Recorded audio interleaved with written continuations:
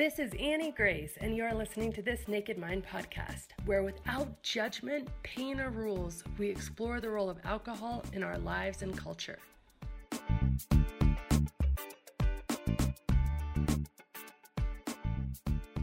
This episode is sponsored by The Alcohol Experiment, a free 30-day challenge designed to interrupt your patterns, give you control, restore your health, and put you back in touch with the version of you who doesn't need alcohol to cope, relax, or enjoy life. More than 220,000 people have already tried The Alcohol Experiment for themselves and have seen improved sleep, increased happiness, reduced anxiety, and so much more. Join thousands in this inspiring, hopeful, and exciting program where you examine your beliefs and reconnect with the best version of you without ever feeling like you're missing out. Start today for free at alcoholexperiment.com.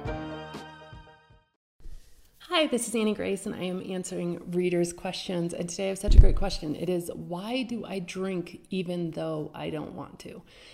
So to answer this question, I want to tell you a little bit of a story. And this story is going to be about bison hunting and gathering raspberries. So bear with me, but I think this is really going to give perspective to why sometimes we drink even though we don't want to. So I want you to imagine for a minute that you are back in the Stone Age and you are trying to survive. And you're in luck because your brain is a survival machine. So the brain says, okay, great. My one mission in life is to help this human being survive. So that's what I'm going to do at all costs. And so one of the ways the brain helps us survive is by producing dopamine. And dopamine is a neurotransmitter. And neuro basically means brain, and transmitter means like mover of information. So what dopamine does is it helps information move around the brain. And so you're back in the Stone Age and you're looking around and you find a raspberry bush. Your brain is going to shoot off dopamine because you eat that raspberry tastes good, and your brain says, hey, this thing we need to do. This is a good thing to do. This is going to help me survive. And so the brain says, yes, let's remember this. This is important. We need to do this in order to survive. And so it creates a dopamine response in the brain.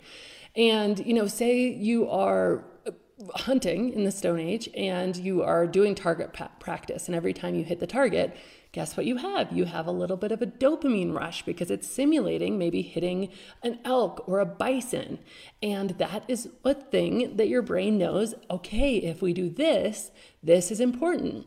We do this and we get fed. We do this in order to survive. So it becomes this feedback loop that says, oh yes, this thing you just did, we want to do that again.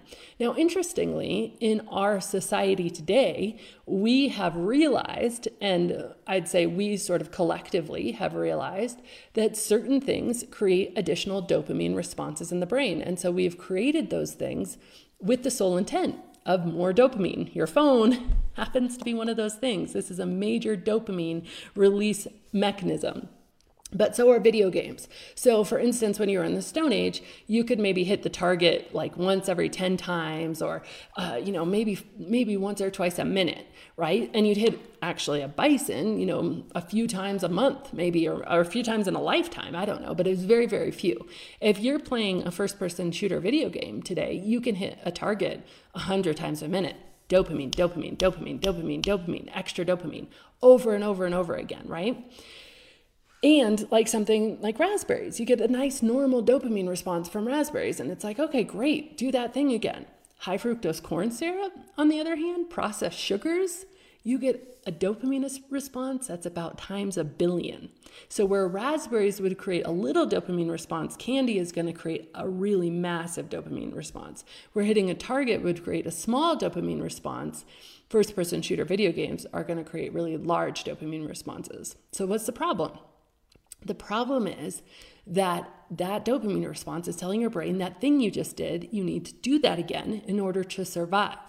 Now, I want you to think of a day, like if you're a kid, maybe you played video games all day long and you just got totally sick of it. It wasn't even fun anymore, but part of you just still wanted to do it.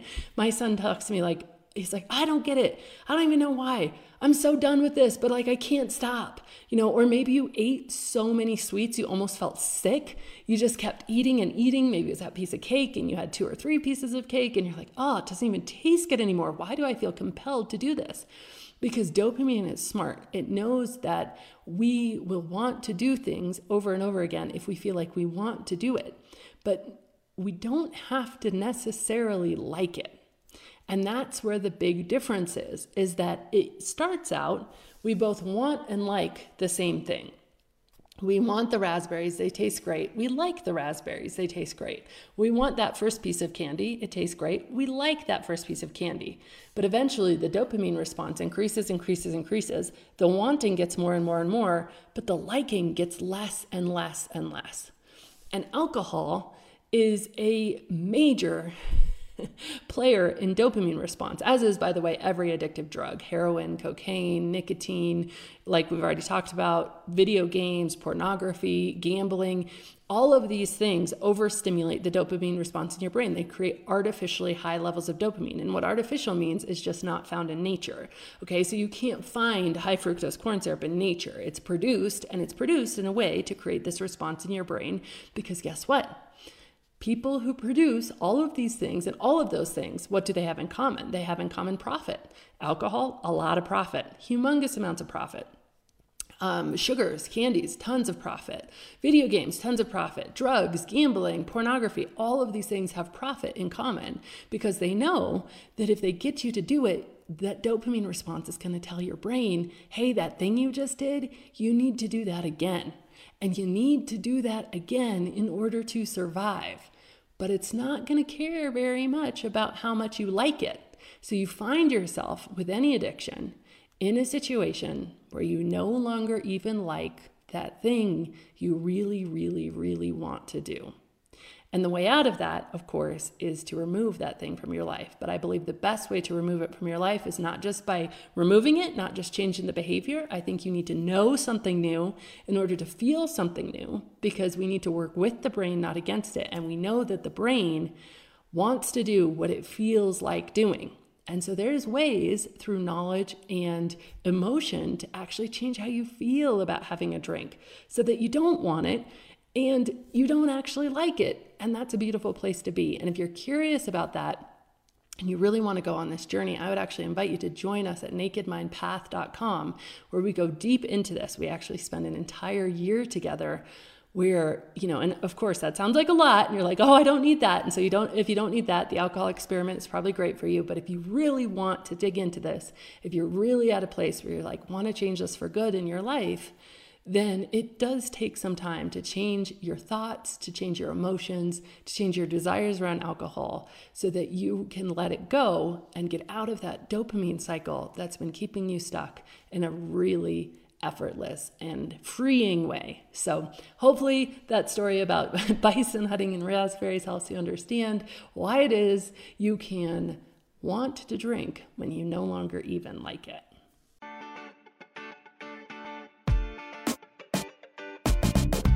Let me ask you a question. What is better than change? Lasting change, of course. And if you've had trouble making change stick, either with alcohol or in any other area of your life, you are in for a treat.